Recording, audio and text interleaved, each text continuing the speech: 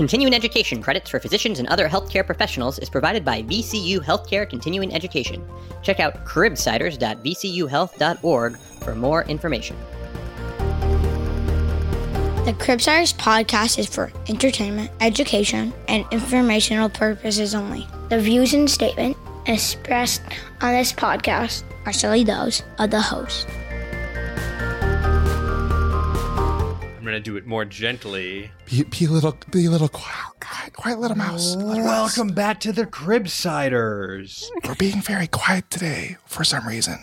Why? We're being quiet. I got feedback. It's important to always respond to good feedback. I got the feedback that I peaked a little too early in the show. So we're going to start a little soft, and then we're going to build. We're going to build because we got a great show. Isn't that right, guys?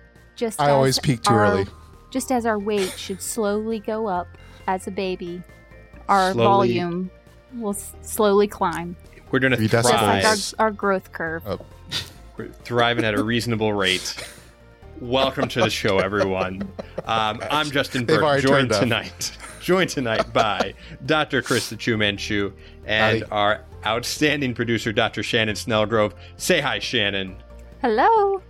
We are excited to have you back. Shannon has been one of the original Cribsiders producers. We're so excited to have her back on air as a resident. How's intern year treating you, Shannon? It's a lot. It's great. It is fun. I'm learning so much every single day, but it's definitely a lot. So it's good to be back, though. It's been a while since I've done one of these. So we have missed you and are excited to have you back. And I think this was a great one to come back because we had an outstanding guest, Dr. Adolfo Molina, to discuss failure to thrive, a core pediatric topic. But before we go into the content, hey, Chris. Yeah. What do we do on the show? Oh. We are the Pediatric Medicine Podcast. We interview leading experts in the fields to bring you clinical pearls, practice-changing knowledge, and answer lingering questions about core topics in pediatric medicine. we have a fantastic conversation with our guest, Dr. Molina, or more lovingly known as Adolfo, who is an associate professor of pediatrics at UAB, University of Alabama in Birmingham at Children's Hospital, and where he is a pediatric hospitalist. He has special interests in teaching QI and social determinants of health, specifically in international adoptees and foster families. In this episode, he teaches us about the 3 buckets of failure to thrive make up our differential, the red flags to keep an eye on, and how this hospital workup may actually be something that an outpatient provider can do. Now, I just want everyone to stick with the episode because it'll grow on you. Oh. Hey! Yeah. That's pretty good.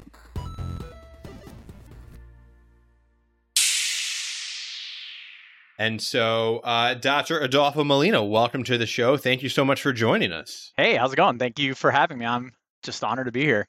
We are excited to have you. We're excited to talk about failure to thrive. We're grateful for your expertise. And before we dive into the content, we always like to introduce our speakers to our audience.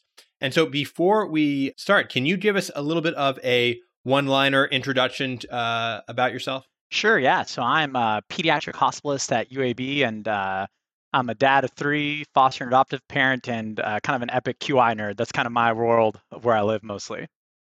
I have so much respect for the foster adoptive parents that come in to clinic. That's an amazing experience. I can't believe that's incredible. Yeah, it's a lot of fun, and obviously a lot of that credit goes to my amazing wife, who does a lot of the groundwork for those things. But yeah, no, it's a lot of fun. How old are your kids? They're 5, 3, 5. She just turned 4, and 2. So Full house. yeah, it's exciting times around here. Nice.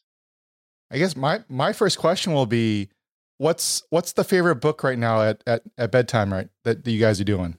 Ooh, at bedtime, man, they're starting to get into being readers. So there's this, my oldest, he's really starting to get into them. Oh, there's like a whole series of books, and now I'm blanking on it. The Magic Tree House. Man, there's some really good Hungry kid ones. Caterpillar.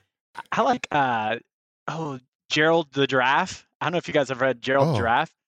It's one of my favorite ones, more for when they were younger, but it's so good. It's like one of my favorite ones. That's a classic that I like to use for my kids.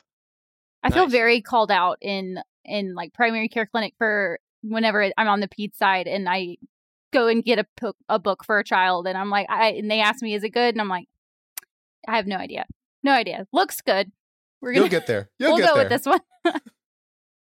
I always just tell them it's a really good ending. Oh. Try to see if they made it that far. Monster and the end of the book. That's a good one. That's a good ending. Yeah. The twist.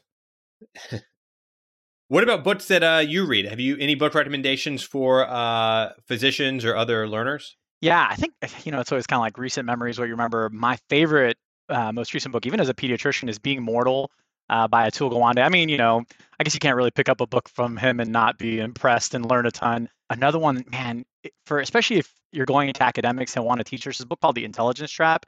And it's a book about how smart people do really dumb things and how we these biases that we have and how we can get into cycles of just convincing ourselves of things. It's really good. And then When Breath Becomes Air, Switch, all good ones. So Chris and I have never had that issue with our intelligence getting in the way of getting things that we. I could gather that from you guys. You guys seem like the kind of 100% right kind of guys. So Totally. It's the other way. One of our favorite questions to ask on the show, and one that I am definitely learning every time I hear this on the show, especially being an intern, I love to hear the answer to this question. What is your favorite failure, and what did you learn from it? Yeah, I was thinking about this question, and I think the reality is that it's not one big epic one. It's probably the everyday reminders that keep me humble. All the multiple times I ordered the thing wrong, and then I think the classic refrain is like, you always know, like, did you really mean to? And it's like it's normally some like awesome pharmacist or nurse on the other side of the line that's helping me not hurt a child. And those are almost daily. I think, they get spaced out for different things, but I think it's just constant. I don't know if there's one big one. It's just all the time humility. That's been really good. Love it. I love it. Nice. Should we just jump into it? Let's do it. All right. Hey, so Shannon, do you want to introduce our first big case? Yeah, absolutely. So tonight we're talking about failure to thrive, obviously. So we have a wonderful case for us. Our patient's name is Minnie, and she is an 8-week-old female. She's an ex-39-weeker who presented to clinic at Cashlek Children's for a well child visit, and she's noted to have poor weight gain at clinic. She'd initially been gaining weight well at her 2-week checkup, but subsequently at her 4, 6, and 8-week checkups, she had been noted to not be gaining weight. And now she's 8 weeks old, and now she's even lost weight. Her mom reports that she had trouble latching in the newborn nursery at home. And at home, she switched to formula around 1 week of life. She then started to spit up regularly at home, so was switched to a different formula at 4 weeks of life. And we have some growth chart percentiles for us. Her head circumference is 45th percentile, length is 30th percentile, and her weight is less than 5th percentile. So whenever you kind of hear this, what are you thinking of? Yeah, so that's always it's interesting because that's a lot of detail, and yet when I think of failure to thrive, there's so much more. Really, it's just so much of it is in the history and getting into every little bit of the detail. But certainly, there's, I think, young child, young infant, really recently out of the neonate phase with trouble growing. And that's, that is the bread and butter of probably the majority of pediatric failure to thrive that we see. And what do you define as failure to thrive? When does it become worrisome? When is, as a clinician thinking about sending this to the ED, or when is the ED doc even thinking about this is something that really warrants maybe even inpatient care? Sure, yeah. That question about when to hospitalize or if it's hospitalized is always a little tricky. The reality matters, the majority of failure to thrive care can be done as an outpatient in the ambulatory setting. I'm a little painted, so I think it's probably worth saying up front, I'm a pediatric hospitalist, so I have a different point of view. When patients come to me, I'm at a different point in the severity and time course of their illness. But we have these conversations all the time with my colleagues out in the community, and the question always ends up being, what is it that we can do during a hospitalization to really help? Trying to get the sense of why they're worried. And I'd say probably some of the biggest reasons would be, honestly, just like pediatricians who've tried and they've been following this kid for a week after week after week. And normally it's really in the young infancy stage. where, there's so much vital growth going and people are thinking about neurodevelopmental outcomes and things are falling off the rails. That's where probably the majority of them are that I think of that need to be coming in. And then obviously the more obvious things are, is the kid dehydrated probably? Like, have they been just intractable vomiting and emesis? Those are a little bit easier. Or if normally it's a pediatrician who calls me and they're like, I'm really worried about XYZ specific disease and I need you to help me expedite it. I just can't do it quickly in the outpatient world and it could potentially harm a child. Can we go back and what are definitions of failure to thrive? Why are we worried about this? When is this something that should be on our radar? What are we talking about when we talk about failure to thrive? Yeah, so failure to thrive, the fun thing about it is that there's probably not one universally accepted definition on it. I think everyone has different ones and they all have weaknesses and strengths. Again, a hospitalist, so my favorite, and I think it's probably the most valuable, is weight over time. So specifically thinking about general weight for age or weight for length that's crossing 2 percentiles or 2 Z-scores around that time. There's other measurements. There's single point measurements that are really helpful because unlike myself where I get more data, sometimes somebody just shows up with a single data point. So you have to have something to kind of help put them in a frame of reference. But definitely over time, seeing somebody, because life's a bell curve. I guess that's the way I always try to think about it. And everyone is on this bell curve. And it's kind of like that classic, I feel like I think about it a lot because of medical school. When I got into medical school, they gave you that speech. You're like, life's a bell curve. You were used to be over here, but now you're here. And it was a friendly reminder that I wasn't going to be as good as I felt like I was. And the same way for weight, like some kids are going to be the 3rd to 5th percentile and just ride that percentile. And that doesn't cause immediate alarm. So that's why I think over time is such a helpful measurement. That being said, probably the things that are most advocated for by like nutritionist societies, NASPGHAN, would be weight for length measurements. So again, less than 2 years of age, where BMI you wouldn't use as much. And then also there's a lot of mid-arm circumference data from NHANES, but some of that stuff in pediatrics is just a little challenging. There's some issues with the reliability of some of those measurements, which is why I think straight weight for age can be some of the most helpful over time for me. So when we're talking about age as well, like, is there like an age limit to we stop talking about failure to thrive or not? Yeah, that the reality is, I think when you talk to a pediatrician's mind, when we say the word failure to thrive, we're thinking about infants, so the less than 1-year-olds. And then we probably tend to use more words like malnourishment for patients who are older. That being said, I actually find an article titled like geriatric failure to thrive. And I was like, oh, I guess some, they use that term outside of pediatric, but in the pediatric realm, for the vast majority, we're thinking about infants really. So speaking on malnutrition, I was always kind of in the hospital whenever I had one of these patients. I didn't know whether we were just calling it failure to thrive, or is this failure to thrive and malnutrition, or when does it actually become malnutrition? Yeah, I think that's that. And I think there's a shift here in the way we think and talk about it. So really, failure to thrive is supposed to be a physical sign of malnutrition or undernutrition, while malnutrition, they strive at that. And we're getting a lot of, again, advocacy from the NASPGHAN, Academy of Nutrition Dietetics, the WHO, when you use these words, trying to aim more towards using malnutrition that has more specific diagnostic criteria versus failure to thrive, which also just sounds sad, right? Like it also has like this connotation to it that doesn't feel as good socially. Maybe a little bit of stigma there. So that's why we use it. And then also diagnostically and for coding purposes, just from like a broader scope, failure to thrive is not a diagnostic code. Really, coders are looking for with ICD-10s mild, moderate, or severe malnutrition. I feel like those are the people that really made the distinction, or the billing coding query people who say, I noticed failure to thrive, but is it really malnutrition? Yeah. They're always been in charge, right? Exactly. Yeah. Exactly. There's probably like ICD-10, failure to thrive due to left toe injury or something small, I know. So you mentioned the weight for length being one of those really great metrics. And so what else are we looking for on the growth chart? Is there specific things that make you more worried, like if length is also going down? Are there things that we need to take into account when we're looking at the growth chart? When an expert like yourself looks at the growth chart, what are they looking at, or what are some tips to kind of approach that data? Yeah, it's what's fun is a lot of times when I get medical students on rounds with me on hospital medicine, one of my favorite things, a lot of times they'll have come through the nursery before they see me, and I get to it's just very analogous to the way we think about newborn infants too. So that concept of somebody who is small for gestational age because of their weight, typically their weight, but you can have it for a different parameter, one of the other growth parameters. But for me, it's so helpful to remind them to use that same thought process. Like, is it symmetric or is it asymmetric? And just remembering that our bodies are made such that our body will preferentially feed calories to the brain at all costs.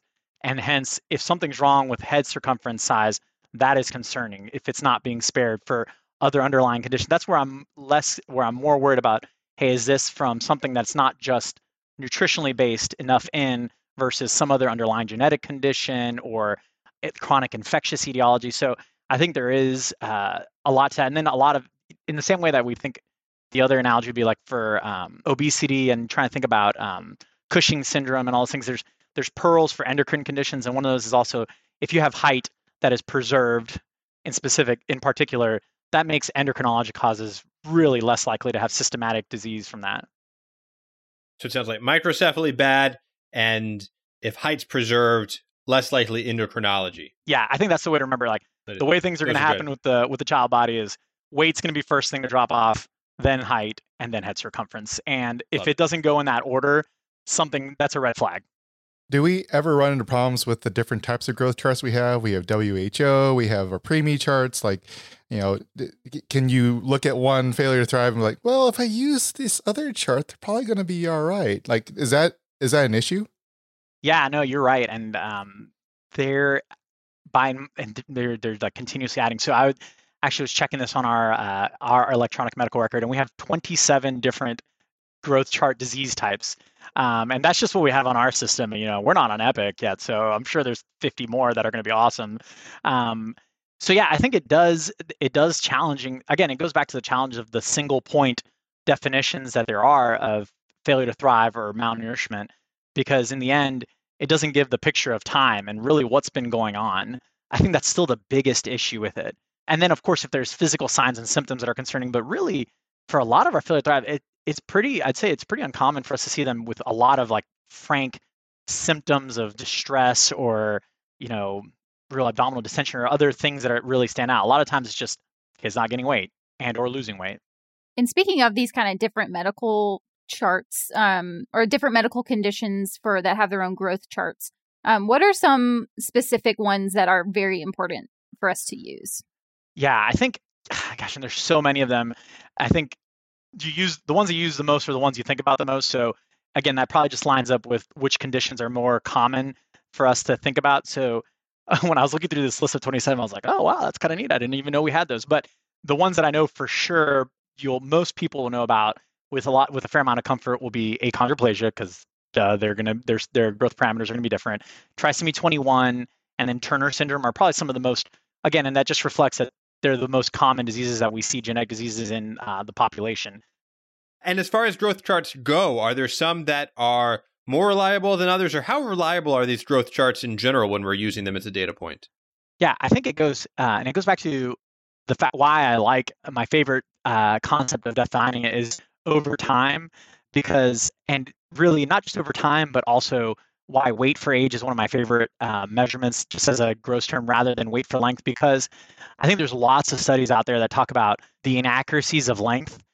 So if anyone's actually ever seen a kid measured, they literally, like, the most common way is you lay them out on the bed, right? You lay them out on the bed and you kind of like tick where their head is and you kind of tick where their feet are. And then you try to figure out so that creates a whole group of issues for kids who have like cerebral palsy, arthrogryposis, like how do you actually get body surface area?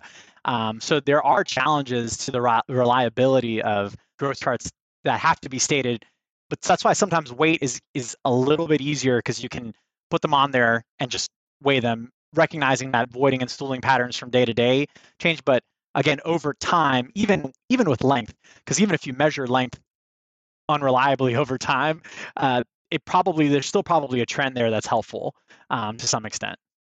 All right. So as we know, I'm the intern that's here. And I, of course, want to know, what am I going to have to write a note about this kid? So what should be in our differential anytime we have a kid that comes in with failure to thrive? What are kind of the buckets that you want to always think about when it comes to what could be causing this? Yeah, that's actually one of the things I love about this diagnosis, because it's so when I think about the buckets, it's just so logical and it's easy. I think sometimes you talk to a medical student, you ask them like, what are the causes of failure to thrive? And they kind of like freeze up for a second. But then if you pause and say, hey, if you were trying to lose weight, what are the different ways? What are the different broad ways that happens? What's the different broad ways that anybody loses weight? And then it becomes a little bit, you can step back and be like, oh, okay, well, this is easier. So not enough in, too much out, burning up too much. And as long as you have that kind of big frame of reference, you can get into the details of the differential, but all of it's going to be driven by the history. And then also knowing that the reality of the matter is 90+% of the time, it's going to be not enough in. And, Nelson's talks about somewhere around 50 to 60%, but I don't know, I've seen more and more studies, and then anecdotally in my own practice, definitely 90+% of the time, it's not enough in. And when you say not enough in, can you talk about that exactly as far as what does that mean? What are you asking about on the history? Let's start with not enough in. What are some of the things that cause a kid to not get enough in? Yeah, so I think it starts with and it's really, I think sometimes we think about it too much, but it really is just, let's get into the nitty gritty and just be like, all right, excuse me, I know you've been talking to a lot of people. Let's just start from the beginning. How do you mix this bottle? Making sure they mix it right. All right, how many ounces do you give them? Okay, and how long does it take them to feed that bottle? And then how many hours later do you feed them another one? And then even though the math should be the same, I always try to ask, okay, so how many bottles in a day do you make them total? And really, there's because I mean, to be fair, I'm a parent, again, you're just so exhausted at 8 to 9 weeks and you're just not sleeping. So asking redundant questions over in different ways to try to get to the reality of how much is actually going into this child, and asking it in multiple different ways. So how many ounces do you think you prepare in a day? Oh, okay. So how many bottles or how many things are you going through? Just different ways of asking the same questions. And that is the most important part, the actual feeding history, because so much of it goes to not enough in, that the feeding history is really at the heart of it. And as part of that feeding history, can you give us a sense of how do you know that what they tell you is the right amount? I think especially as an intern, especially going from medicine to pediatrics, they would tell me, yeah, we're feeding, 2 ounces every 5 hours. And I would have to think, that seems like not enough, but I need to check. And so is there a way that you kind of remember how many ounces is appropriate for a specific age? Sure. Yeah. And I think when you've done it long enough, you get there is kind of a general sense of okay, the first couple of months, somewhere between 2 to 4 ounces every 3 to 4 hours is generally, depending on the weight, is going to be sufficient. But when they get hospitalized, this is exactly what I do with the residents. We kind of go into the nitty gritty of okay, let's legitimately see how many calories per kilo per day, and then recognizing okay, again, everything in pediatrics is weight-based. So let's look at how much they weigh, and let's see how much they're literally saying they're bringing in, and then remembering our gold standards. And it's interesting, this has even shifted over time, because I remember back in my day when I was an intern, I feel like Nelson's used to break it up by how many calories you needed from 0 to 3 months, and then 3 to 6 months, and 6 to 9, and 9 to 12. And they've become a little bit more liberal about it now. It's 90 to 100 in the first 6 months per kcals per kilo per day, and then the next 6 months somewhere between 80 and 90. So there's a little bit more, you can be a little bit more loose, but generally understanding that they need around 100 calories per kilo per day. And then really recognizing it doesn't matter at each particular feed. This is more when they're in the hospital. And sometimes we get into these kind of strict regimens of how we try to feed them. And really what I tell families, I don't care how you get these blank amount of ounces in them, you figure it out during the day. Generally speaking, probably shouldn't go more than 4 hours, especially in the neonatal phase. More than 4 hours is excessive, but once they get a little bit older, 3 or 4 months, some babies sleep 6 to 8 hours a night, and that's physiologically normal. So you just need to get it in them, in that time frame that you have here. Now, as you're talking to these parents, they're obviously, I'm sure many of them are, just, upset and horrified that their kids are not doing well. And then they're going to the hospital. And then now you're saying they're not good parents because they're not feeding them well. How do you go about not saying that, not using stigmatizing language, how to counsel the parents and be there for them, and also understand that there are probably a lot of other social determinants that are affecting their nutrition and their feeding. How do you go about that? Yeah, no, I think I mean, the sole fact that more than 90% of the time is not enough in, and I'll step back to say, like, there are a couple of, you know, some things are just misunderstandings on how you mix a bottle. There's rare times where, someone's breastfeeding and their calorimetrics are off. I mean, that's exceedingly rare and also feels like the worst diagnosis ever to have to tell a parent as well. But I think when they're in the hospital, it's a little bit easier, I think, to some extent, because now it's been stepped up, right? So once they're coming to the hospital, they recognize that something is wrong and people are worried. So I think I get a little bit more grace about asking about a lot of details that seem intrusive and could be a little bit uncomfortable. But I think at some level, you have to, throughout the conversation, it depends. You have to have a little bit of emotional intelligence to look at the family and read them and kind of understanding where they are. And you get a sense when families are worried, like, oh, this is like a thing about custody of my child, and if I'm a good parent. And I think you have to step back and let them know, like, we are here to help you love your child. Like that, our goal is to help your baby to gain weight. And we just want to figure out the best way to do that to help you so that you can do this successfully at home. But yeah, definitely,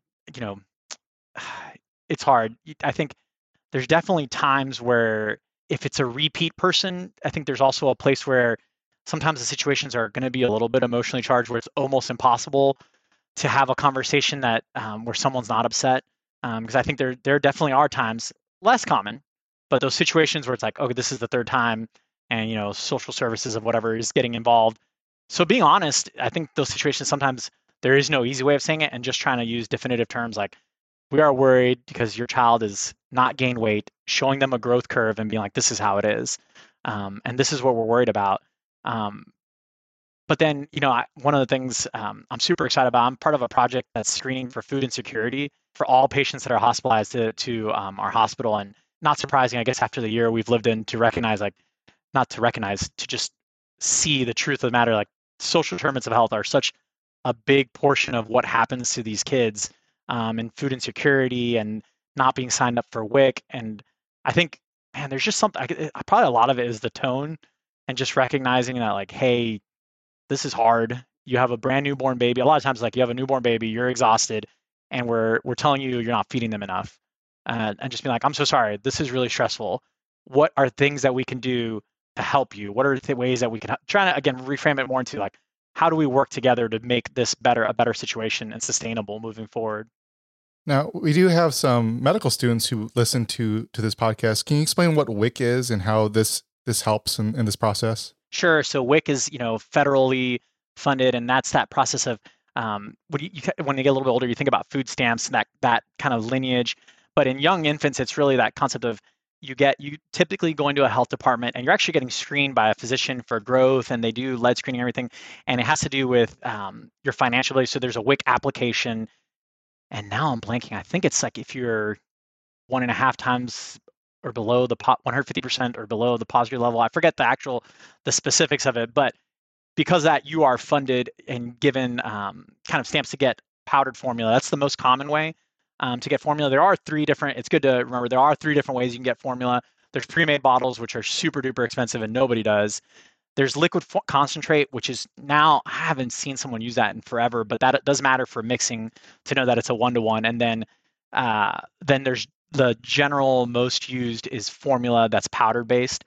But it's expensive. Like a can of that formula can be $30 or $40. So sometimes it's helping families recognize, like helping them through that WIC application to make sure that they can actually get the formula that they need for the baby.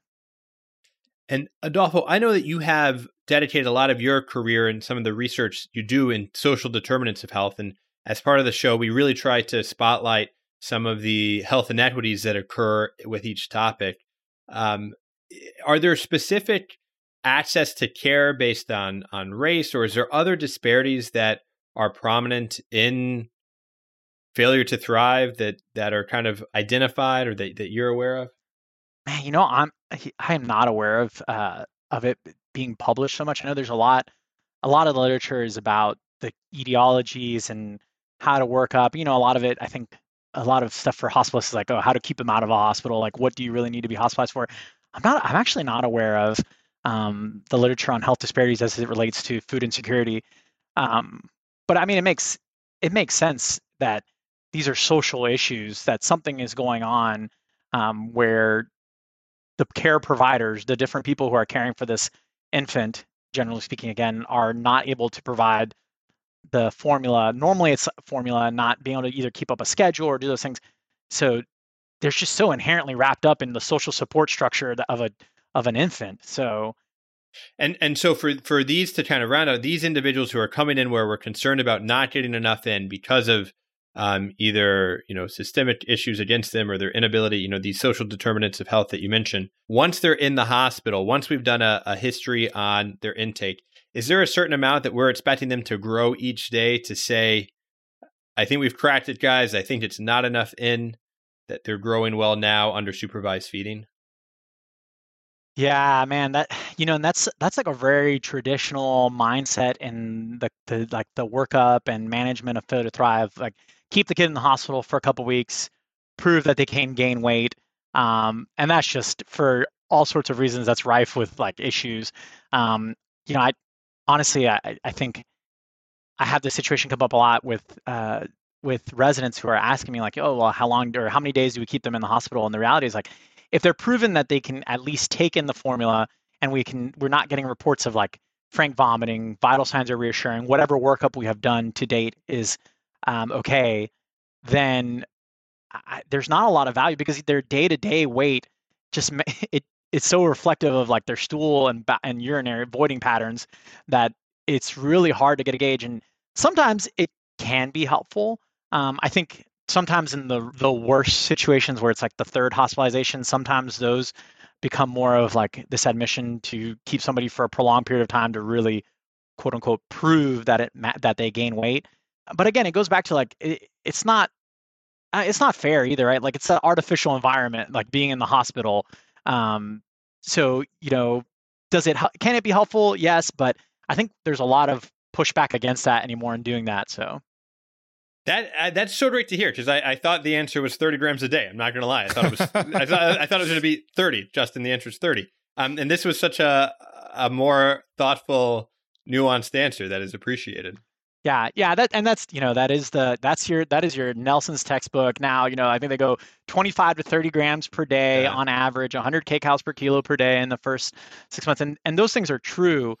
But a day-to-day measurement, just in general, I don't know that that's really going to capture the heart of like just proving that they've gained weight, and that's what it is. Yeah, that makes sense. I think we like to control the things that we can, and so that's what we can focus on a daily basis. But no, I think that absolutely makes a lot of sense. Yeah. And now if we've kind of figured out that they are able to take in and not, have any profuse vomiting or profuse diarrhea, anything like that, that's making the volume down, but they're still not gaining weight, and we say, okay, this isn't a amount in issue. What do we kind of need to do next? Like, what are the labs that we need to get? What are we broadening our differential to? Yeah, and so it goes I think this is failure to thrive or malnutrition as a diagnosis.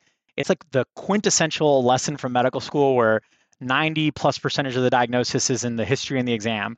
So again, like there is no, and this is also like there is no standard workup for failure to thrive. There's no like standard, you must get this and that. And I honestly, like one of my favorite articles that I love to share with medical students is this article from 1978. And at my institution, you can't actually access it electronically. So it's literally like a photocopied version, like someone literally used a scanner, and that's how they send it to me. They sent it to me originally. And even then, and this kind of concept has been repeated over and over and over again. And the reality of the matter is like labs are not very helpful typically. So in that one study, they looked at 184 kids with failure to thrive, and they did a slew of labs. And basically what they found was like in the history and physical, 34 of them, which is a big portion, 18% of them, they already were thinking about a diagnosis for these patients. And only of the 2,600 tests that were ordered, only 36 or 1.4% were actually diagnostically helpful. And it was in the patients that they already assumed that something was wrong. So again, and that bears out, I think, in multiple studies that like really it depends on the history. So I think it goes back to like, what are the red flag symptoms? So things that I think about for red flag symptoms, certainly cardiac causes. I think that's like the thing we're all worried about. So like, are they sweating when they feed? And this is honestly, I've only caught one once when I was on an attending only service, and it was really interesting. I talked to this dad, and just kind of going through like my standard, like asking red flag symptoms, and I was like, does she sweat when she feeds this young baby? And he was like, oh man, she looks like an NBA basketball player coming off the court when she's feeding. So it's like, it's worth remembering, it's not subtle. Like these are things that some parents just, if it's their first time child, maybe they don't recognize it as uniquely different. But sweating with feeds, the length of time it takes, do they have on exam loud murmurs or hepatomegaly? Those would be like okay, these are my red flags for heart causes. And then I kind of probably lump it again into like, then it kind of goes into the not enough in, then I think about like brain things. So then really trying to get a sense of like, does this baby have a normal neurologic exam? Do they have a normal suck and swallow? And going to the history of like, are they vomiting and coughing up a lot of feeds? I'd probably say of all the people we talk to, again, there's no standard workup, but of the people that probably get the most involved in our failure to thrive patients, it's probably speech therapists who are like assessing a lot of the details that sometimes you just don't train about in medical school. Like there are there's a preemie nipple, there's a newborn nipple, there's a size 1, 2, 3, and all these nipples have different flow rates. So they're probably the ones that kind of help us out the most with just the very simple mechanics of how to feed a baby. And a lot of times, I'd say I don't know, I'm not going to make up a percentage, but a lot of times they are some of the most helpful people right off the bat to kind of help us figure out like if there's a swallowing issue. Yeah, it's interesting as far as like abdominal I mean, not too much out is like as far as that bucket. I mean, it normally is pretty obvious. It's going to be a very simple story like, oh yeah, they stool 12 times a day and it's like straight up watery. I will say, I guess maybe in the patient population where it's like a first time infant, so maybe some, they're all yellow, loose, seedy stools. Maybe you hear that maybe in that population, but normally even then they'll have some kind of diaper dermatitis because it's going to be severe enough that there'll be breakdown. And then you start thinking about those malabsorption causes.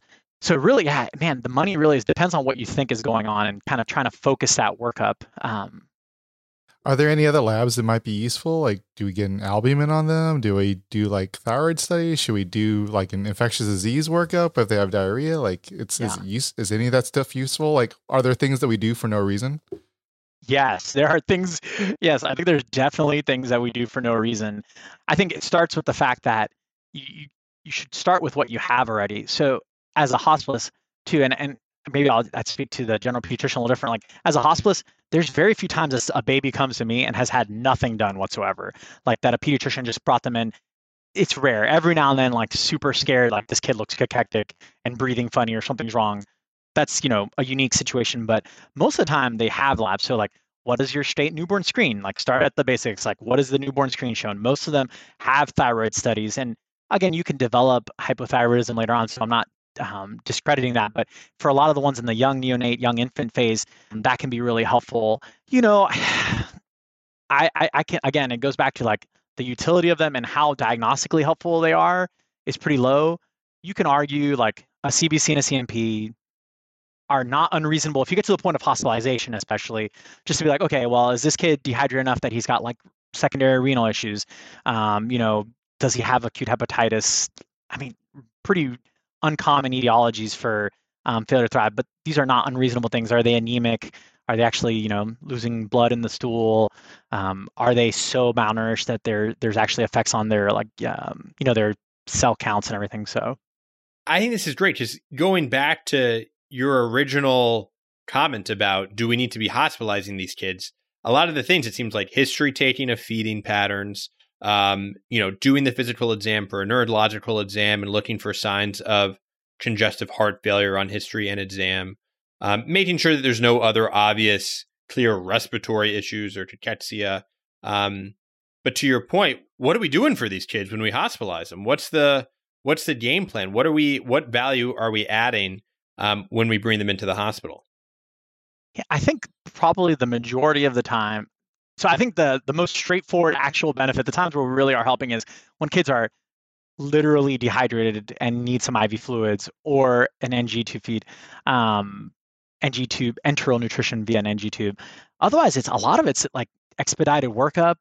Yeah, honestly, like the utility is in a lot of ways very limited. A lot of this can be done I think that's kind of a framework shift in a lot of failure to thrive, the thought process, which is why I think there's some evidence that maybe these hospitalizations, because it ranges, like when people tell you what the percentage, different studies have looked at what percentage of all hospitalizations are due to failure to thrive in a pediatric hospital, and that range is broad, and it probably depends again where people practice medicine and what the practice patterns are. But it can be anywhere as low as, around 1% to 2%, which is still not insignificant, 1 out of every 50 kids, you admit, all the way up to 9 to 10%. So I think the utility is to step back, because I guess a lot of it is I'm thinking about my specific institution and what we have and resources that are available. I think it depends on where you are in the country and what's available to you as an outpatient pediatrician. So what can you actually accomplish as an outpatient judiciously versus, hey, like I'm kind of stuck, I'm limited by scope or resources, I'm in a rural place, and ultimately like the easiest way to get this kind of accomplished in an expedited form is to hospitalize the kid.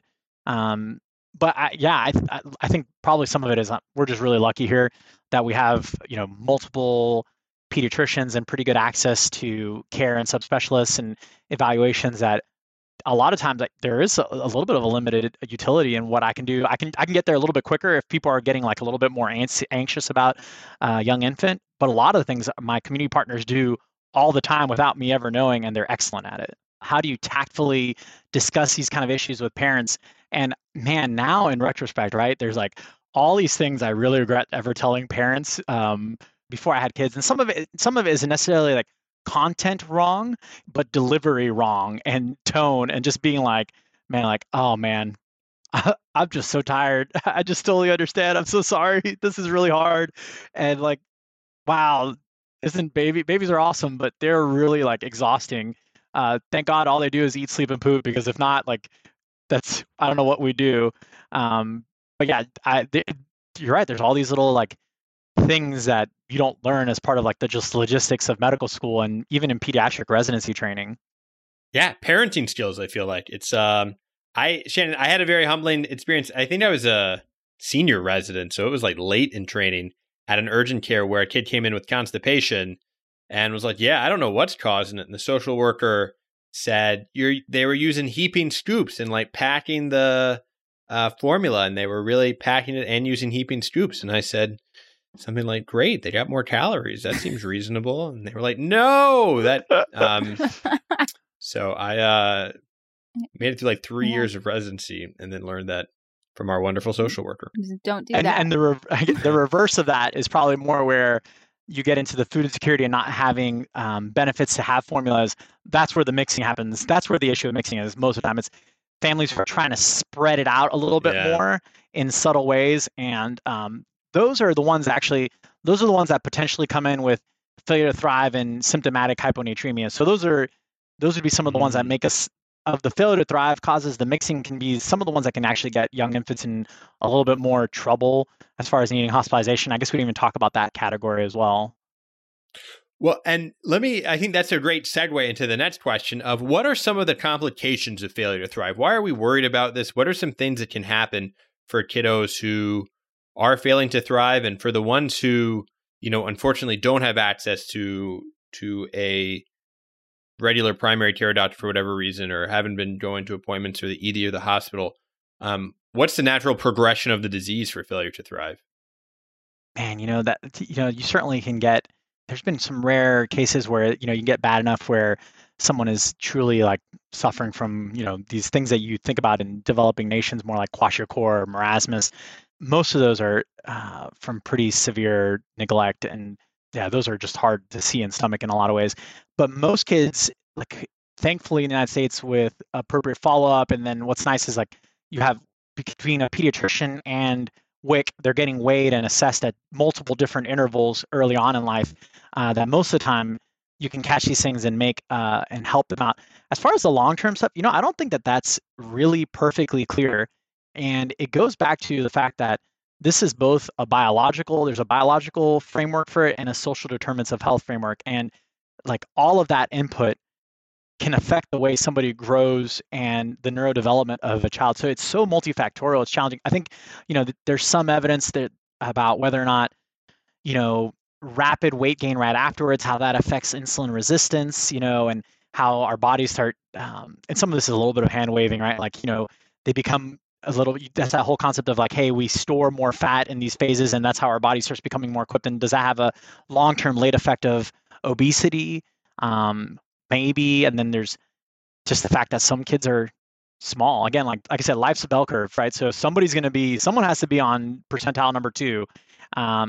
And thankfully, these percentiles are better than they used to be when they used to be based on, I think there was lots of struggles in the very beginning where a lot of this was based upon like a small population of white middle-class children. And now, it's based upon larger databases, and certainly the WHO as well has, a different approach when it comes to different countries and different nations. So much of it, there's like this genetic component as well. But I don't know. Again, I don't know. And then I'm not even going to open the can of worms, but then there's all the like, as you get older in age, it's hard to even start putting into the effects of like social pressures, the stigma of weight and social media. So I think the long-term outcomes are challenging to really just attribute to failure to thrive. From a short-term standpoint, I think it definitely in the acute phase affects development and activity. Like if the baby's not being fed, then as far as metabolic things that babies do, eating is the most metabolically active thing very early on. But then afterwards, you start growing, you start turning and rolling and sitting up, and all these things require calories. So they all have effects on like development over time in the severe phase. But most kids, I said, again, it's hard to know the long-term sequelae. Well, and one thing as you're talking that I was thinking about is obviously the sequelae, if there's a secondary cause, have consequences. And just to kind of close the loop and kind of close out on some of the differential of the too much burned calories. We talked about if you're an NBA player after feeds, we're worried about heart disease. And so for this, I would presume we would want to get an EKG and an echo. Are there other kind of higher level next steps where things that we would be looking for not just heart disease, what we would do, but if the kid is relatively tachypnic, or what are some of the other less common secondary causes that were suspect of in that 1.6% where there was already a suspected diagnosis? What are some of those items, and what are the next steps in making those diagnoses? Sure. So I think, again, all going with index of suspicion. So of like useful diagnostic imaging and labs, pyloric stenosis, if there's that history that's very consistent with, young infant, recurrent, everyone, I don't know how helpful the word is when they always talk about the, what kind of vomiting they call it, projectile, right? I think everyone's kid thinks it's everyone's parent thinks that their kid's vomiting is projectile. But I think there's certain things like they're hungry right afterwards. It's somewhere in that 4 to 8 week kind of time frame. So, and maybe they have abnormalities of, true hypochloremic, hypokalemic, metabolic alkalosis, those things that we learn. So pyloric ultrasound would be one.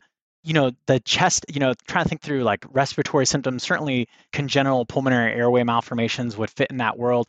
Most of them, I feel like a lot of them present after they've already had like a round of some infectious cause like bronchiolitis that had an atypical course. And then you kind of look at them a little bit and you're like, oh, they're a little bit on the smaller side. It's hard because, and maybe some of it's also biased and framed by the way they come in. So like, we probably wouldn't say, oh, that kid's a failure to thrive. We'd say, oh, that kid has congenital pulmonary airway malformation. And part of that condition, part of the way that they're going to present is with malnutrition. So some of it is also like, again, sometimes by the time they get to us, there's already been such an index of suspicion from my outpatient colleagues in how they think about it that they're not even called failure to thrive by the time they get here because someone's hit like an underlying diagnosis. Certainly we're super lucky as far as like advances in genetic testing. So, if there are things about the child, there's dysmorphic features, strong family history, there's a potential certainly for that to be helpful to be able to understand what's the right growth curve there should be on, but then also like being able to plug them into early intervention and different resources. That's great. Thank you. So let's say we do this whole workup. We kind of figure out that there's an underlying medical condition that's leading them to be malnourished. When's kind of our flag of saying, okay, this kid maybe needs a feeding intervention? such as like a G tube or going home with an NG if that's a thing, or all the tubes. When should we refer? When should we think about them? All the tubes. All the tubes. Yeah, all the tubes. So I'd say NG tubes are an interesting one because I think that also NG tubes also depend a lot on social determinants of like, where does this family live? What is their access to care when this NG tube gets out? How are they going to get it back in? Will their general pediatrician feel comfortable with it? Can they do it at a local ER? Some institutions train families to put them back in right afterwards. That's not where I was trained. That's which is here at Children's. We of Alabama, we don't do that here for different reasons. So it just depends on the NG tube is always an interesting question. So I guess part of it, you have to go back to thinking like this happens. I think this actually does happen pretty commonly, and it's not always just for the diagnosis of failure to thrive, but any kid who is not swallowing safely for something anatomical. The straightforward ones are frank aspiration. So it goes back to like, what is the reason why that they're not doing this? Is this something, trying to get a sense of, the hardest part is like prognosticating, like how long is this going to last? And how long do I drag my feet and do an NG tube versus, this is a classic question where like, how, or do we just need to bite the bullet and like tell this family probably a gastrostomy tube? And there's a lot of like therapeutic alliance and discussions with families that you have to work through to kind of think through what's the best for their child and your resources. So the question's a little bit tricky because it just depends so much on what you think is going on and what the future looks like. And that's, man, sometimes it's rarely straightforward. Again, kid frankly aspirating every consistency on a swallow study, those are sometimes a little bit easier because we're like, I don't know why. There's some really interesting, I feel like we get these not uncommonly, and some of these kids show up for different reasons, and they get a swallow study, someone will be like, oh, they got like a pneumonia once and somebody checked it, and that's actually even a pathologic cause. But even like a kid who mildly coughs every now and then, they'll get it and they fail it epically. And you're looking at this kid who's been feeding, and actually some of them have been gaining weight. So it's really, some of those can be really challenging conversations with families. But as far as failure to thrive, I'd say it's less common that we end up without an underlying genetic condition in which you feel like the chances that this child is going to be able to swallow normally or get in, maybe if it's like a condition where they're burning to have a higher metabolic rate. I'm trying to think of a condition that wouldn't have a repair. Congenital heart disease, like those are going to probably get repaired. You'd probably balance that with just increasing caloric density in feeds. And we didn't talk about that, but that's the classic question too for mixing. 20 calories per ounce is the classic, like this is what formula should have in caloric density. And that's one of the it's really important because we think about that as far as like how we augment that moving forward for some kids who just amp up their calories a little bit to get in the right amount, that 100 kcal magic number that we think about in young infants. But in the absence of an underlying genetic condition or like a significant perinatal injury where you think they're not going to be able to swallow, I'd say it's probably uncommon that they go to a G tube.